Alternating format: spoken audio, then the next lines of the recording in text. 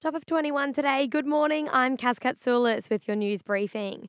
Maryborough detectives are seeking public assistance to locate a man connected to the death of police dog Rambo early on Saturday morning. The Service PD was tracking a wanted man in Maryborough West when he was struck by a car on the Bruce Highway just after 12:30. PD Rambo was a Fraser Coast local when he was a puppy, and after graduating from the academy in 2015, he dedicated his life to keeping the Maryborough community safe. While just after midnight, officers intercepted a car driven by Alan Lace when he avoided police while running into bushland after searching the vehicle. Police then located a substantial amount of dangerous drugs and other drug-related material. He is described as Caucasian in appearance, around 180 centimetres tall with a bald head. He is considered dangerous and may be armed. Anyone who knows of Alan's whereabouts is urged to contact 000 immediately. Briefly, a man in his 70s was treated for suspected spinal injuries and transported to hospital after his vehicle left the roadway and collided with trees on McKinnon Drive and Lewis Bazo Drive just before 10 o'clock last night. He remains in a stable condition at SCOO. And missing 13-year-old Tinbiwa girl has been located after she'd been missing since 3 in the afternoon on June 19. A late-night sighting confirmed by CCTV footage on Saturday night provided a crucial breakthrough in the search.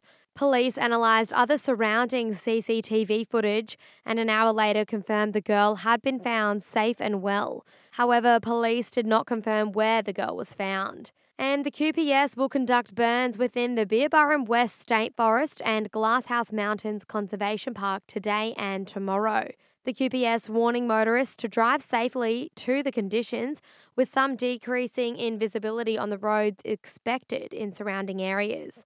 Meanwhile, Bindi Irwin has taken to Facebook claiming that her grandfather Bob Irwin has no interest in spending time with her or her family. The 22-year-old's comments came after Irwin posted an appreciation post for her late father Steve Irwin, her husband Chandler Powell and his dad. Irwin left out her grandfather Bob. In 2019, Bob Irwin dismissed any feud, although admitting to not seeing his grandchildren for many years.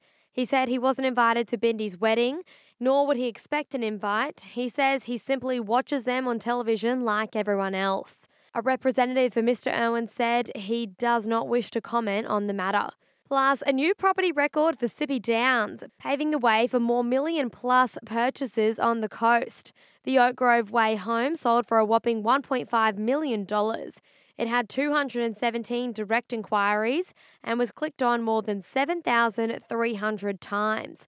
The 5-bedroom Sippy Downs home settled last week, with Jared McCarthy from Harcourt's Budrum saying it's the town's first sale to go under contract at more than $1 million.